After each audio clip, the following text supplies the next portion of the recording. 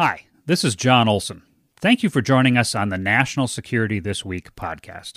If you like the show, please subscribe so you'll receive a new edition of the podcast every week.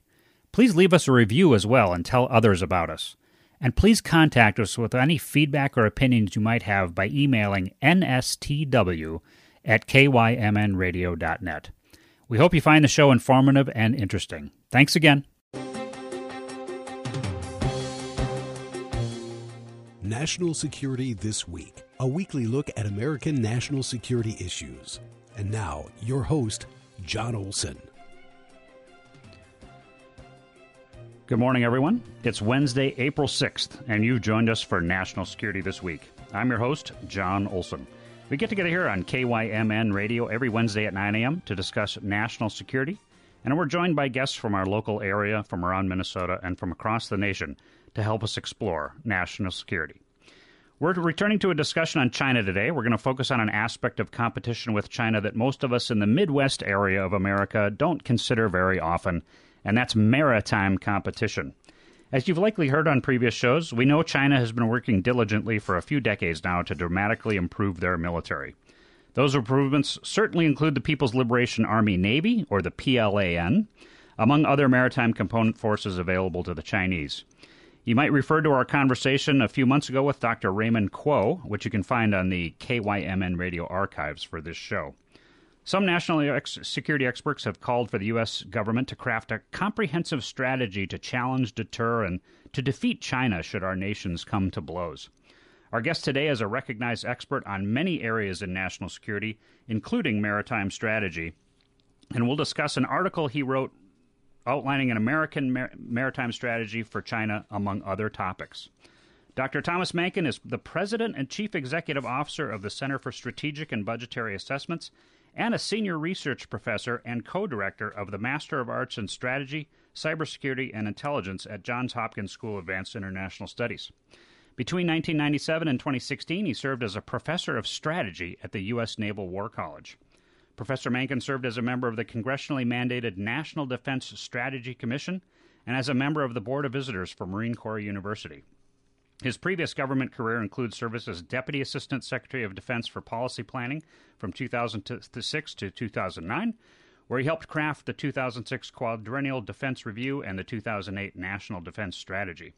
Tom Mankin served on the staff of the 2014 National Defense Panel, the 2010 Quadrennial Defense Review Independent Panel, and the Commission on the Intelligence Capabilities of the United States regarding weapons of mass destruction.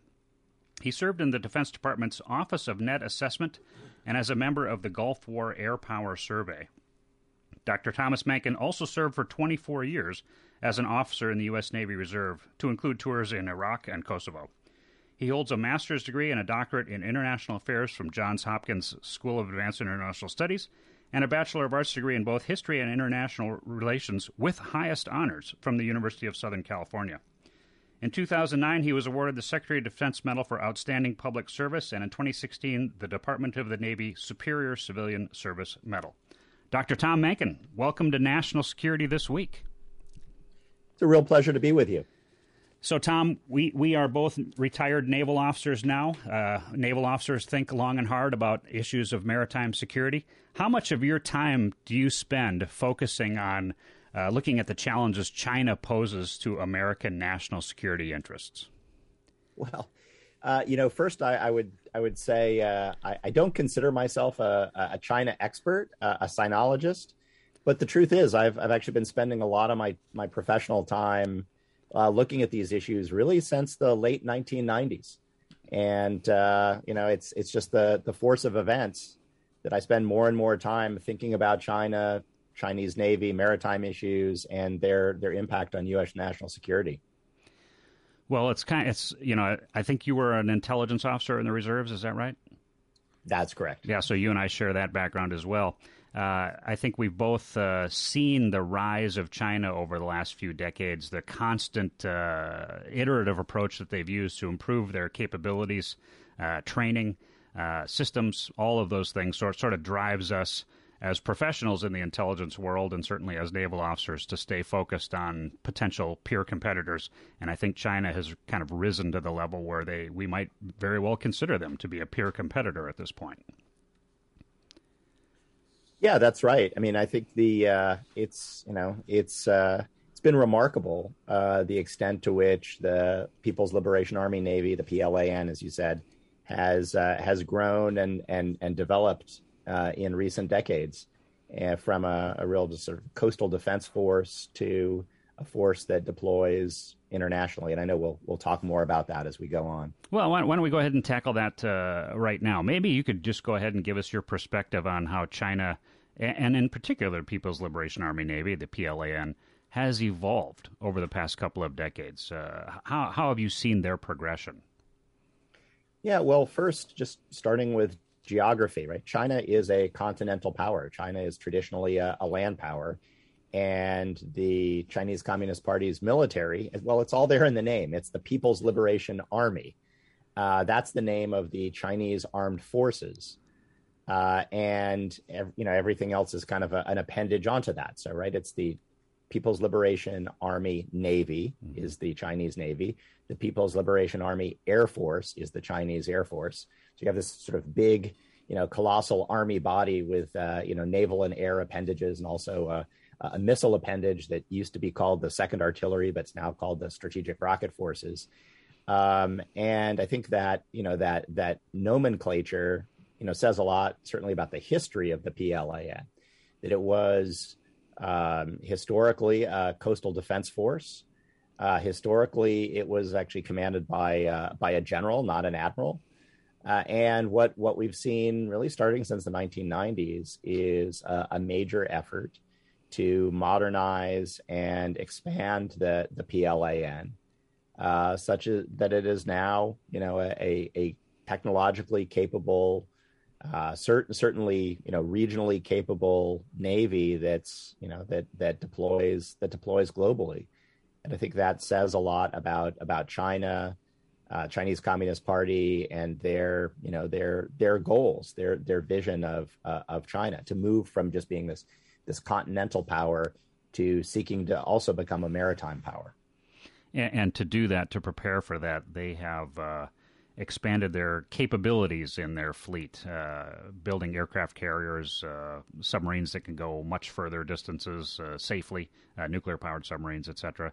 Any thoughts on those capabilities and how it's altered their approach?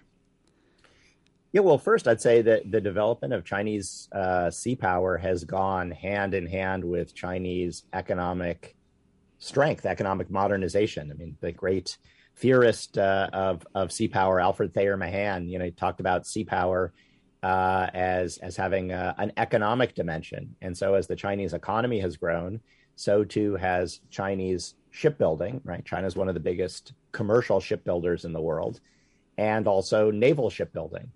And, they have adopted, I think, a pretty sensible approach as a fast follower in naval affairs. They first purchased, so their first aircraft carrier they purchased from Russia, and then refitted it to their own needs.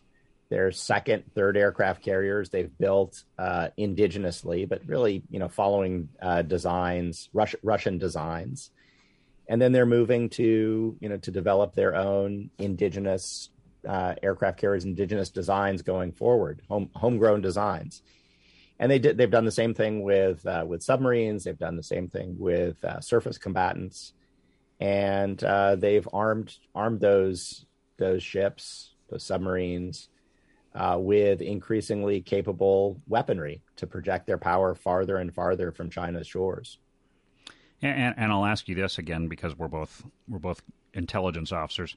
How much of that leap forward that the Chinese made was due purely to internal domestic research inside China, and how much of it was because they succeeded in doing some really top-notch national security espionage and found designs in other countries and reverse engineered them for their own advancements? Yeah, so integral to the Chinese model of innovation is this, notion of, I'll be polite about it, importing best practices from overseas. But yeah, what does that mean? That means, China has engaged in intellectual property theft of just colossal proportions. And that's true in the naval domain. It's true in other military domains. It's true in industry and other areas of high tech. They've ripped off the world. They've stolen the research and development from all across the world, and they've applied it to their purposes. And what that's allowed them to do is shorten the timelines needed to field new capabilities. Now, the timeline to build a ship, I would say is not, it's not markedly shorter in China than it is in the West, but all the upfront work that needs to be done before you actually, lay down the keel of a new ship. Well, they've shortened those timelines through intellectual property theft. They've really bootstrapped themselves up through the hard work of others. And a big question going forward is whether Chinese government, Chinese military is going to be able to make that leap from drafting off of the research and the investment of others to actually making their own, doing their own research, making their own breakthroughs, having their own innovation.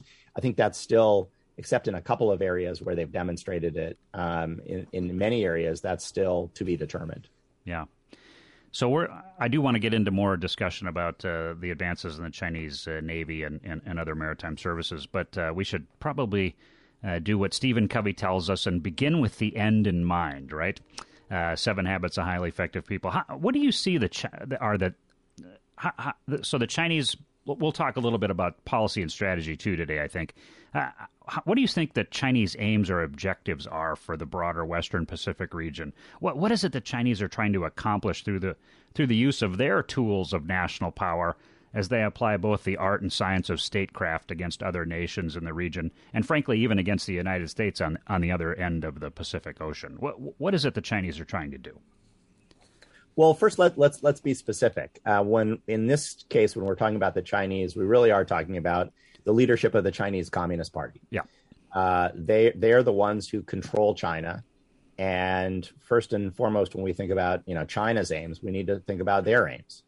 And first and foremost, for the leadership of the Chinese Communist Party, it's all about remaining in power. It's staying on top. It's having a monopoly of power in the Chinese system. So, from their perspective, what needs to happen to perpetuate their rule? Well, China needs to, from their perspective, the Chinese economy needs to continue to grow. But also increasingly, they have stoked this view of not just of Chinese nationalism, but a Chinese revival and Chinese greatness, and China, from their perspective, sort of reassuming its rightful place as the hegemon in Asia and a power to be reckoned with beyond Asia. So they really have set a series of goals for the Chinese military and for China to be able to project China's influence first into China's neighborhood and then beyond.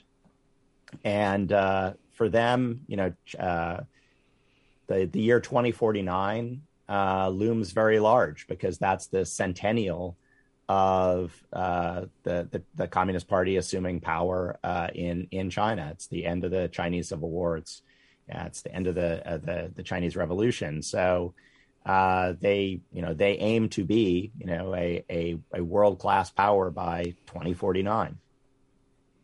All roads lead to Beijing, in other words. Absolutely. I think their view of international affairs is profoundly hierarchical. So whereas I think the United States, the West, legally at least, we see all countries as equal, right? Every country has an equal vote in the United Nations, whether you're San Marino or the United States. For them, it's predominantly hierarchical. So it's about not just becoming the hegemon, but ensuring that other states in the region acknowledge, and beyond the region, acknowledge China's rightful role and kowtow to the hegemon. Yeah. So for our audience, you're listening to KYMN Radio, AM 1080 and FM 95.1, and we're broadcasting out of Northfield, Minnesota. This is National Security This Week, and I'm your host, John Olson. Our guest today is Dr. Thomas Mencken, and we're discussing maritime strategy and China. So, Dr. Mencken, let's discuss, if we could, a little bit more on PLA Navy capabilities. How do you see the PLA Navy operating at sea, both today and what they're trying to build in operational capacity for the near and far future? I think it would be instructive for our listeners to understand what the Chinese are trying to create regarding operational capabilities for their fleet. Yeah, John, you're absolutely right that, it's one thing to build hardware. It's one thing to build modern warships. It's another thing to actually be able to operate them effectively, particularly effectively, far from your own shores. And that requires skilled manpower, and that requires a lot of experience. And so what the PLAN has been doing, for decades now, for a couple of decades now, is building the capacity to operate far from China. So China's been conducting anti-piracy patrols, so-called anti-piracy patrols, all the way up into the Middle East. China has established what amounts to a base in the Horn of Africa. They're looking to establish other bases in the region as well. And so they really are quietly but persistently developing the ability to operate at sea for longer and longer periods of time. And we talk about those as being out of area operations, quote unquote. And when a maritime power decides to project their power well beyond their own shores, that is a fundamentally different capability, and it requires tremendous logistics support and a whole bunch of other command and control functions that have to be in place to support those kinds of operations. So clearly the PLA Navy is advancing in this regard in their ability to project power well beyond that first island chain from just off the Chinese mainland coast. Is that the right way to see it? Yeah, no, absolutely. And that, expansion of military power, naval power, has gone hand in glove with the expansion of Chinese economic influence. So I think what we see is not the Chinese replicating kind of the U.S. model or other militaries' model of military bases all over the world, but kind of dual use infrastructure, dual use facilities, both military and civilian, that can support Chinese naval operations out of area. And so their presence is growing, and their ability to project power beyond China's shores is most assuredly growing as well. And do you see this, like for instance, they're basing in Djibouti as an example for the PLA Navy? Do you see this tied? I mean, you mentioned it just a minute ago, but do you see it tied directly to the Belt and Road Initiative on the part of the Chinese? Are they trying to add a military component to that sort of economic development effort that Belt and Road is supposed to be? Yeah, I think whether it's Belt and Road or even before BRI was announced, I think the expansion of the Chinese Navy went hand in hand with Chinese economic interests. So China gets a lot of oil from the Persian Gulf, from the Middle East. So not surprisingly, Chinese naval operations have been going on in Middle Eastern waters for some period of time. But BRI just emphasizes that wherever China's money is going, the military is going to go as well, and that's to protect those sea lines of communication. In part, it's to be able to provide options if things go bad in any number of countries where Chinese citizens need to be evacuated, whether Chinese interests need to be protected. The whole bunch of reasons why the Chinese military, broadly construed to including the Navy, are involved, where China's economic interests are involved. And so we should be objective when we take a look at what the Chinese capabilities are and their projection of power abroad. They're kind of doing exactly the same kinds of things that we've always done in keeping, or I should say, maintaining those sea lines of communication, maintaining those supply lines, especially for oil coming out of the Middle East, as an example. So we shouldn't be too surprised that now that they have the capability, the capacity to do those kinds of operations, that they are, in fact, doing them to support their economic continued economic development. That's not a commentary on supporting what the Chinese Communist Party is doing internally to their country and in other things. But we should just be clear-eyed in understanding what their strategic imperatives are for economic development, to understand why they're doing some of these out-of-area operations.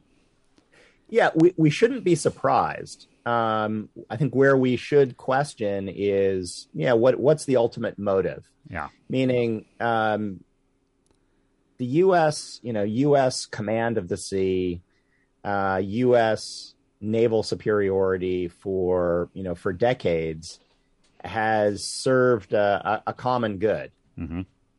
Meaning, as you talked about sea lines of communication, U.S. superiority at sea has served to keep sea lines of communication open. So much so that people don't really even think about it. They think it's just sort of a state of nature, and because of that, at least pre-COVID, right? Goods and services were able to flow freely across the world's ocean, and that state brought about globalization. It raised millions upon millions of people, actually many of them in China, out of poverty, and it's brought us, in the West and beyond, just a lot of benefit. It's worth remembering that benefit really came on the back of this ubiquitous but kind of underappreciated naval superiority. I think the question we should ask in the future is, are the Chinese as committed to the free flow of goods and services across the global commons as the United States and before it Great Britain have been? I think that's a very legitimate question. Yeah. So let's talk a little bit about integrated or what we refer to in the military as joint operations. How much are the Chinese training to coordinate between, say, the PLA Navy and the People's Liberation Army Air Force for operations at sea? And I bring that up specifically with regard to, say, the South China Sea or certainly Taiwan. What have we seen in the way of integration between those two power projection capabilities, the Air Force and the Navy, and on the part of the People's Liberation Army? Yeah, they do more of that now than they did before.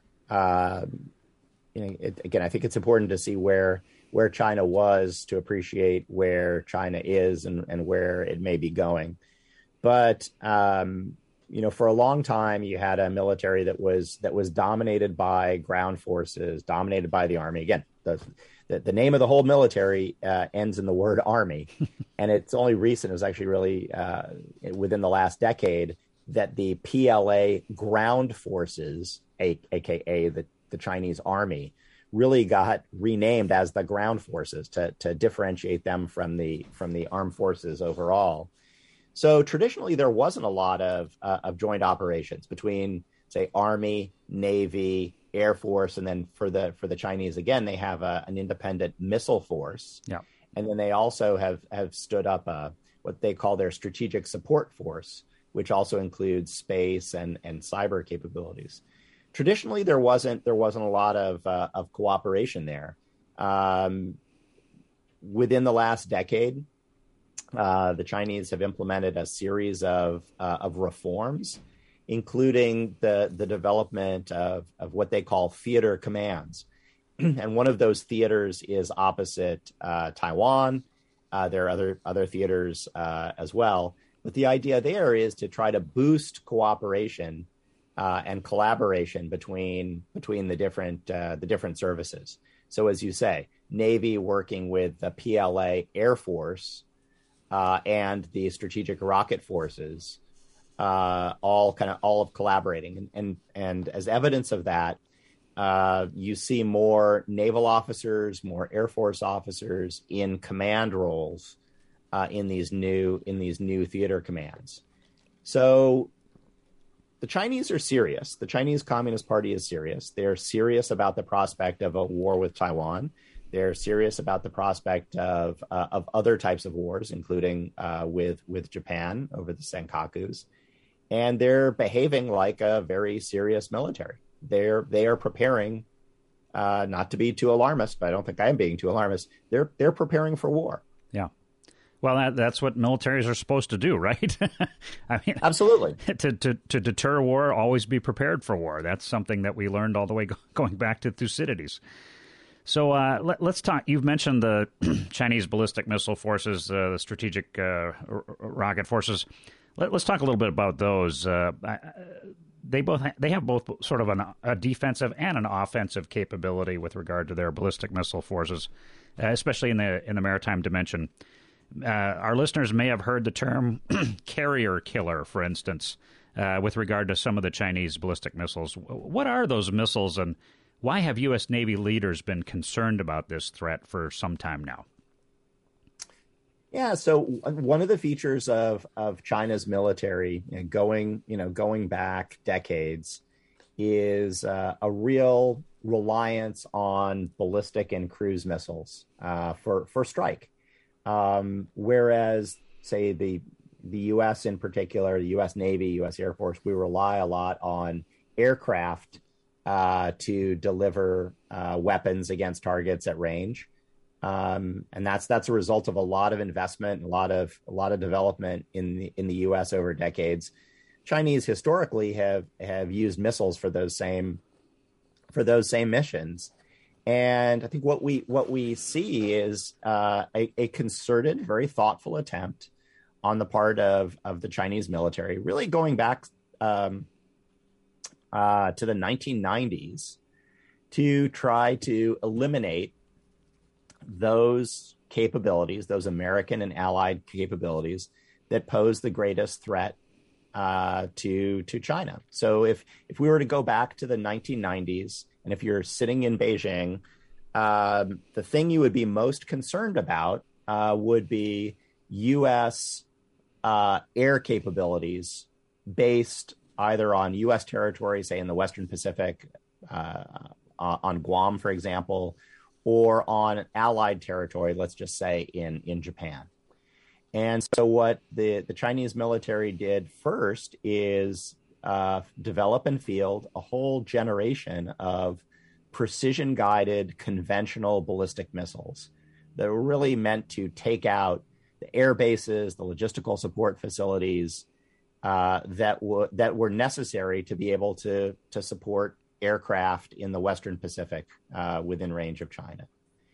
Now, if you imagine that job is done and that those air bases are now held at risk, again, from the perspective of Beijing, the question would be, okay, well, with that off the table, then what poses the greatest threat to me now? And the greatest threat under those conditions is U.S. carrier strike groups and the naval strike aircraft that they carry. So then we saw China develop and field a whole generation of anti-ship ballistic missiles. The first, not to get too technical, but the first one was what we call the DF-21D, and then the second generation longer range is the DF-26. DF is Dongfang. That's the Chinese designation for their ballistic missiles. So the Chinese have been very methodical. They've deployed a series of capabilities that are designed to knock out U.S. aircraft carriers and to disable their air wings. And so now, if we can imagine that task having been completed, I'm not arguing that it has been completed, but again, from a planning perspective for Beijing, then the next task is dealing with, well, the relatively small number of strategic bombers that the United States has. We're hoping to get more in upcoming years as the B-21 is fielded. But right now, in terms of advanced bombers, it's 20 or less B-2s that we've had in the force since the 1990s, and it's the strike capabilities of our submarine force. And so, not surprisingly, now we see China investing more and more in anti-submarine warfare. So what we're seeing is a long-term, methodical, patient investment effort to try to take off the table U.S. capabilities that we use to deter war and to defend our allies and to protect American lives and territory. So you've referred to the Chinese having sort of I would say, an epiphany or an awakening back in the 90s. Was it because of what they saw American combat power do in the first Gulf War that they suddenly had this epiphany and they realized they needed to maybe fundamentally change how they operate? Is that a good assessment? It is. There really are. There were three important signposts, best we can understand. There were three important signposts for the Chinese and the Chinese military and the Chinese Communist Party leadership in assessing their military capabilities. The first, as you say, was the 1991 Gulf War, where the United States and its allies soundly defeated Saddam Hussein's military, which looked to the Chinese a lot like the military that they had. So even though they weren't parties to the war, the message was clear to them, which is that their then current military capabilities were insufficient. So that was sort of milestone number one. Milestone number two happened in the mid-1990s, 1995, 1996, during the China-Taiwan crisis and the Taiwan Straits crisis. And as part of that, the United States sailed several aircraft carriers through the Taiwan Strait as a sign of strength. And the Chinese military at the time had precious few options to coerce Taiwan or to respond to the United States. And anecdotally, at least, it's believed that the Chinese military only found out about the passage of U.S. aircraft carriers through the Taiwan Strait through international news media. They didn't even know that it was going on at the time. So even their ability to understand what was going on in the Taiwan Strait was limited. So that was signpost number two, another wake-up call. The third signpost is one that we don't even think about, one that's sort of a historical footnote, but that's that in 1999, during the Kosovo Air War, the United States mistakenly struck the Chinese embassy in Belgrade. That's right. Yeah. Notably, it was actually a B-2 bomber with precision-guided munitions, struck the Chinese embassy in Belgrade. And based on press reports, not only did we strike the embassy, but we struck the offices of the Chinese intelligence delegation operating out of the embassy. And based on memoirs that have come out of China and other sources, the Chinese government, Chinese Communist Party, saw that as a deliberate act. It wasn't a deliberate act, but they saw it as a deliberate act. And out of that accident in Kosovo in May of 1999, grew a whole generation of programs aimed squarely at the United States and aimed at causing us pain. So really, for the Chinese, three signposts in the 1990s, and I would say, three signposts that those of us in the West weren't really even paying that much attention to. The law of unintended consequences. So for our audience, you're listening to KYMN Radio, AM 1080 and FM 95.1. This is National Security This Week, and I'm your host, John Olson. Our guest today is Dr. Thomas Mencken, and we're discussing maritime strategy and China. So, Dr. Tom Mencken, I think we now have a pretty clear understanding of the challenges of deterring China in the Western Pacific, and perhaps even across much of the world's oceans as time goes on, as their ability to project power grows. Let's dive a little bit into your February article, which you wrote for Proceedings Magazine, wherein you postulate a maritime strategy to actually deter China. What prompted you to write that article? And could you summarize the gist of your argument for our listeners? Yeah, so the article was written as part of a multi-year, very ambitious effort that the U.S. Naval Institute is in the midst of, called the American Sea Power Project, and it's really it's an effort to think about the role of sea power, naval power for the United States, and it was an opportunity for me to put on paper some concerns that I've had, for some time, and hopefully just raise awareness of some of these issues. And at the heart of my concern is that we just as a nation, as a government, as a military, we just don't think about strategy as much as we should. We take for granted things like American naval power. We take for granted the things that our country derives from naval power, and we just don't really think about them.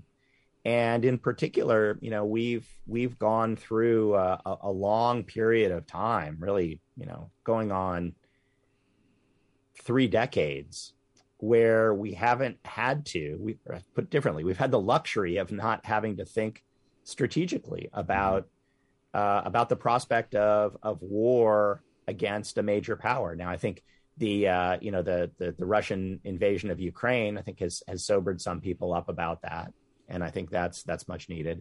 But really, it was the article was written as a call to action, the need to think seriously about the prospect of a war with China, not because it's likely, but because it's possible.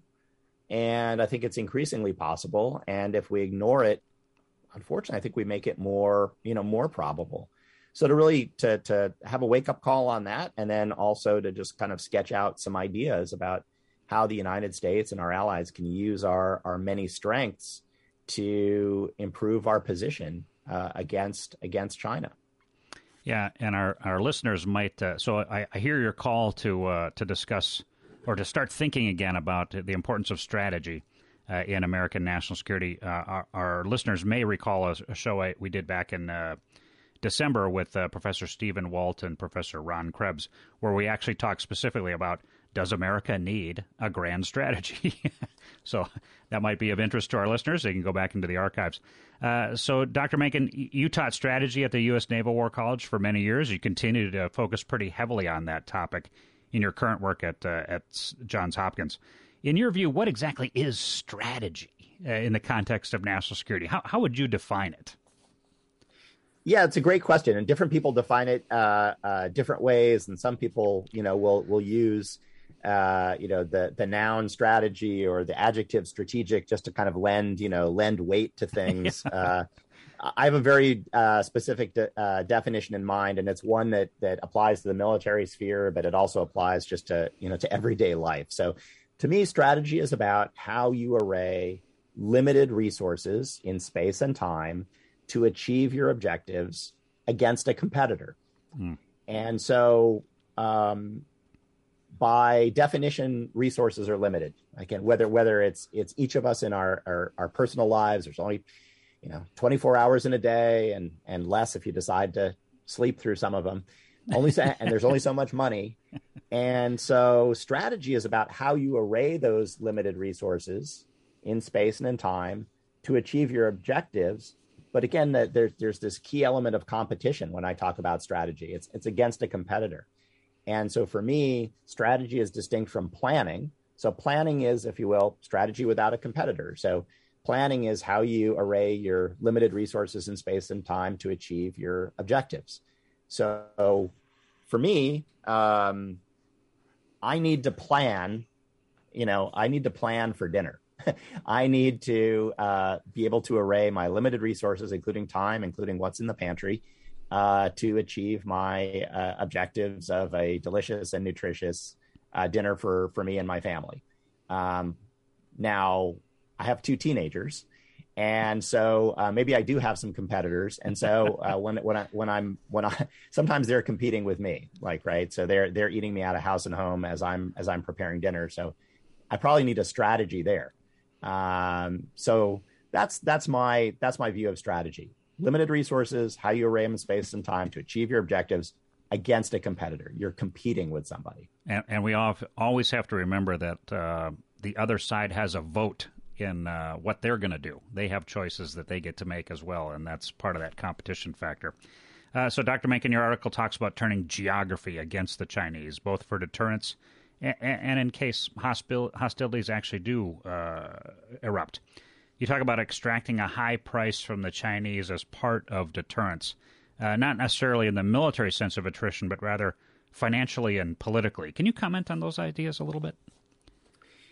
Yeah, so the geography is what it is, right? That's one of the good things about geography, I guess. As a historian, is that it's unchanging, and the geography of the Western Pacific, the geography of the Pacific, is such that we are far away from our possessions in the Western Pacific, territory of Guam, for example. We're also far away from our allies in the Western Pacific, to include Japan, and I'd say our friends or our quasi-allies in the Western Pacific, to include Taiwan.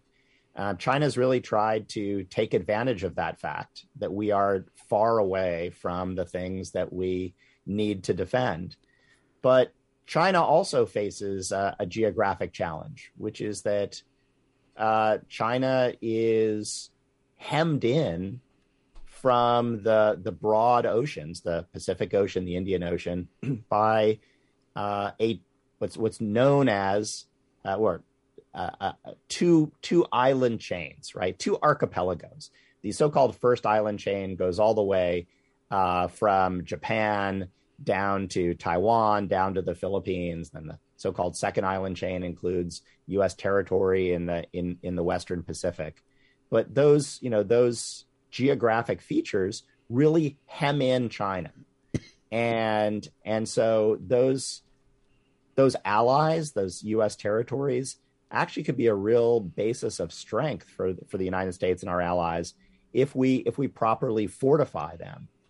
And I think we can, if we're smart about it, we can use geography to our advantage, to create uncertainty on the part of the Chinese, to inflict cost upon them, and to cause them to kind of reconsider some of their aggressive designs.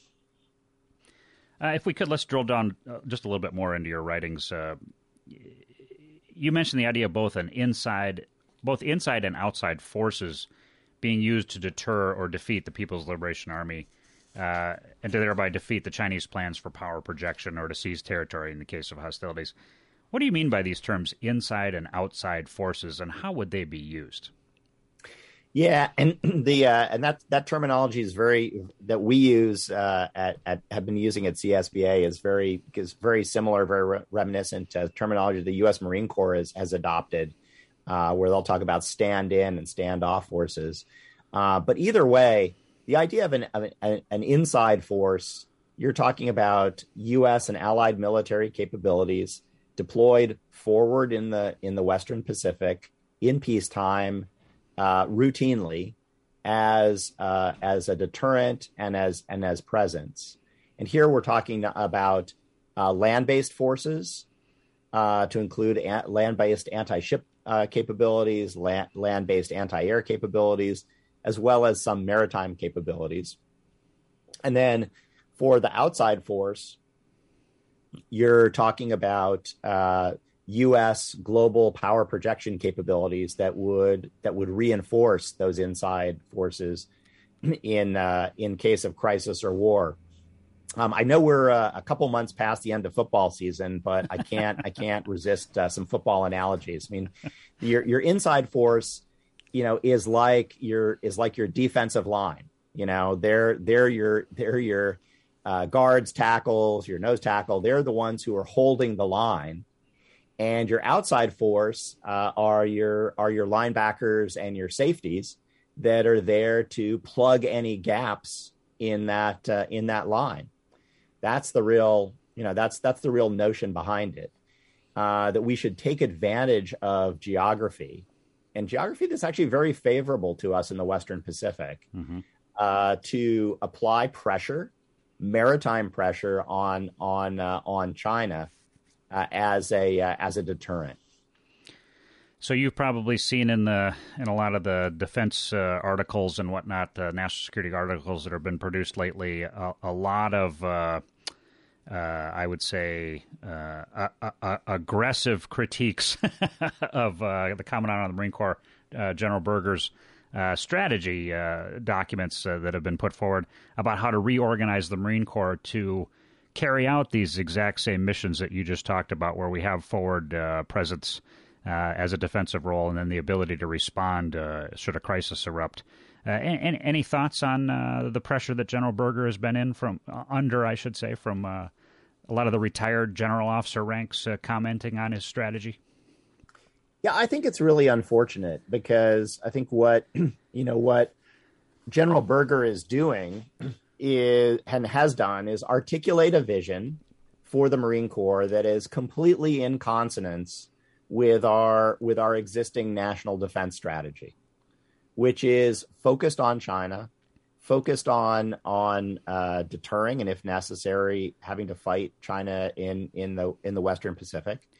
And I think the Commandant has identified an important role that the Marine Corps can play in preparing for the most consequential contingency that this nation faces.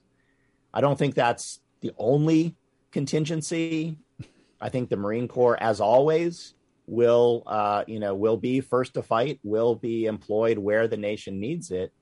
But quite honestly, I see what he's calling for today as akin to what the Marine Corps did in the 1920s and 1930s. Mm-hmm. So in the 1920s and 1930s, same geographical setting, different potential adversary.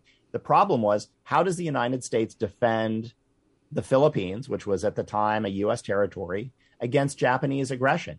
Mm-hmm. And in order to do that, U.S. naval forces were going to have to conduct a prolonged island hopping campaign. They're going to have to seize bases. They're going to have to hold bases. They're going to have to establish logistical infrastructure to work their way across the Pacific in order to liberate the Philippines and defeat Japan. Mm-hmm. The U.S. Marine Corps, as an integral part of that, developed amphibious warfare, amphibious doctrine, amphibious capabilities.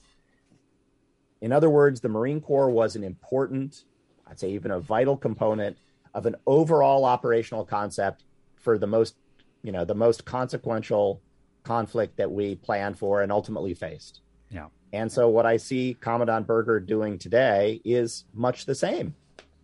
How can the Marine Corps fit into planning for, again, the most consequential conflict that's out there? And it's not to say that the Marines in the 20s and 30s didn't do things other than amphibious warfare. They did. Yeah. Not to say that Marines in the 20s and 30s won't do different things. They will. But to my mind, he's really trying to fit in with that, with that vision. So we've come to a point in the show today where I do want to sort of ask this question, and I think a lot of the topics that we've covered today have sort of set us up for this. You mentioned the use of, in China's operational concept, the use of ballistic missiles for precision targeting. You've talked about the Chinese working up in their ability to do combined arms operations, and certainly joint operations between the PLA Navy and the Air Force, and maybe even with the ground forces. We've just talked about the United States Marine Corps kind of changing over their operational construct to deal with a more amphibious nature or expeditionary warfare nature based on the geography that we might have to fight. If you look at what's happening in a place, you brought it up before, the Russian invasion of Ukraine, it's signaling a fundamental change in things. The Russian military went in, and their armored forces and whatnot are getting their clocks cleaned by these small unit infantry tactics using tank-killing anti-tank missiles.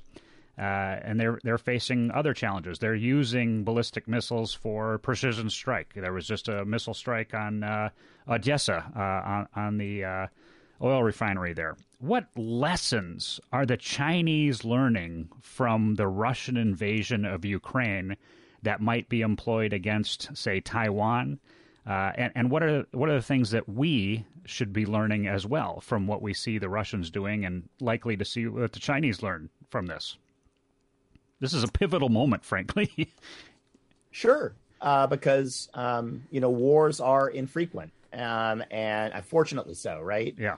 And particularly wars against or wars between capable adversaries. And so we're right to mine those experiences for whatever lessons we can. At the same time, with a big caveat that every war is different. Yeah. And there are, there are lessons that you can mislearn or overlearn as well. I think so. Just let me give you one that's more technology oriented and one that's less technology oriented. I think so. The PLA should be learning a lesson from Ukraine that invasion of a country against a well-armed foe, well-armed adversary with precision weapons is very costly and very difficult. And if Russia's invasion of Ukraine was relatively easy because the Russian rail lines go right up to the border of Ukraine and they were able to mass and stage an amphibious invasion of Taiwan would be much more difficult. Right. So one would hope that the experience of Ukraine would give them pause there. The other lesson is not material, but I think it's one thing that the PLA will pay a lot of attention to, which is the PLA puts a lot of attention to what they call political work, which is propaganda. It's motivating their troops, helping them understand why they fight. And I think we see, I guess, I think that the PLA would diagnose in the Russians a massive failure of, again, what they call political work. Absolutely.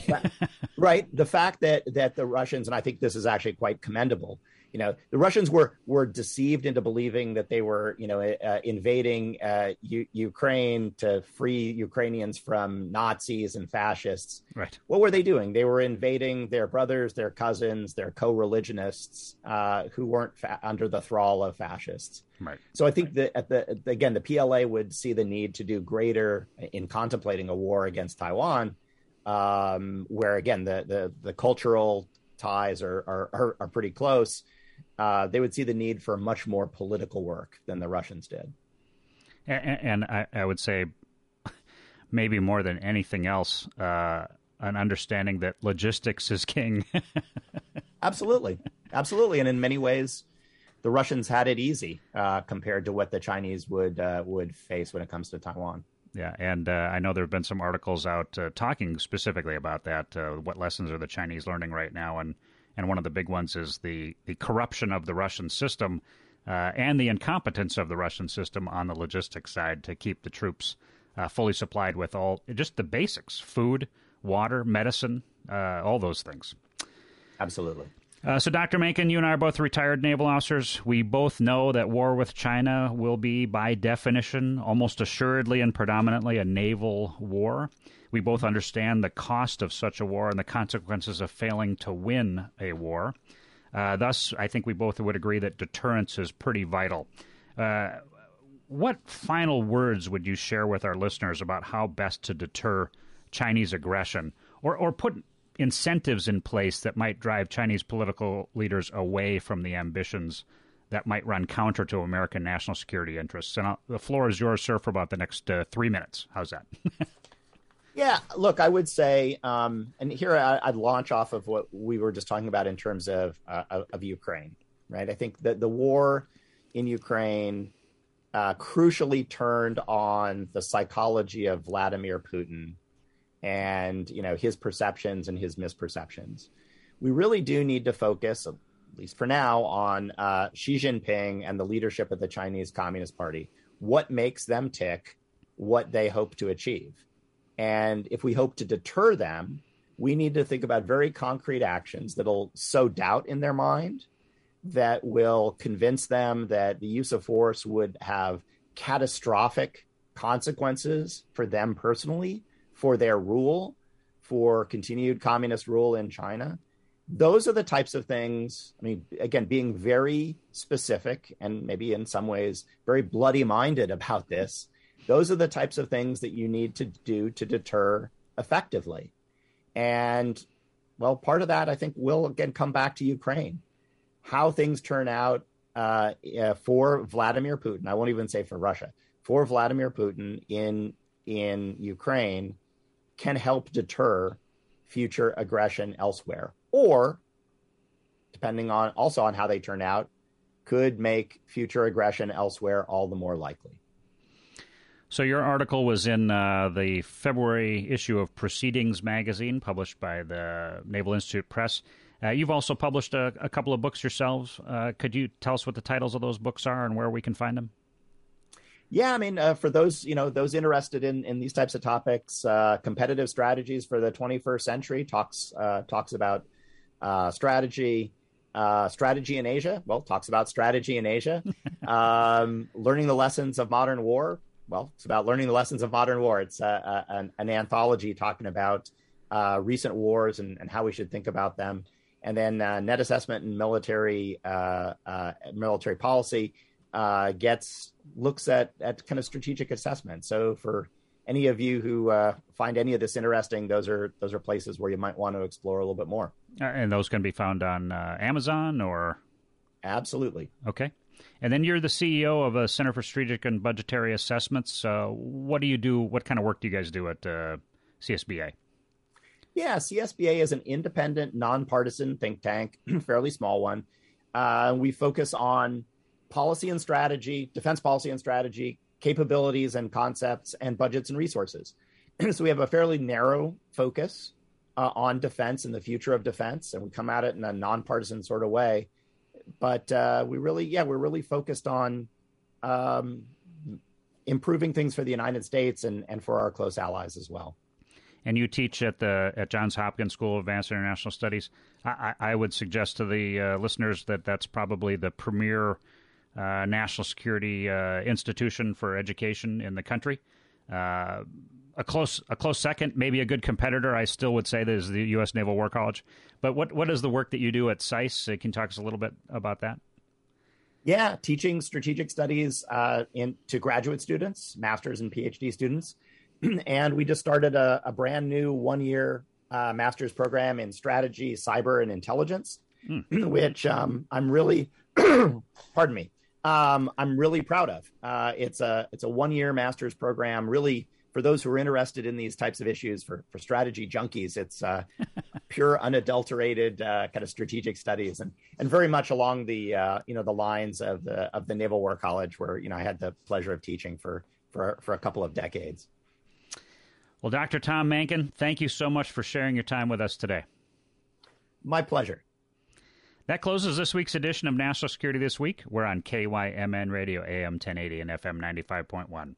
I'm your host, John Olson. Thank you for joining us today. Look forward to sharing time with you again next Wednesday morning at 9 a.m. Thank you for listening to National Security This Week here on KYMN Radio. Have a great finish to your week, everybody. Take care.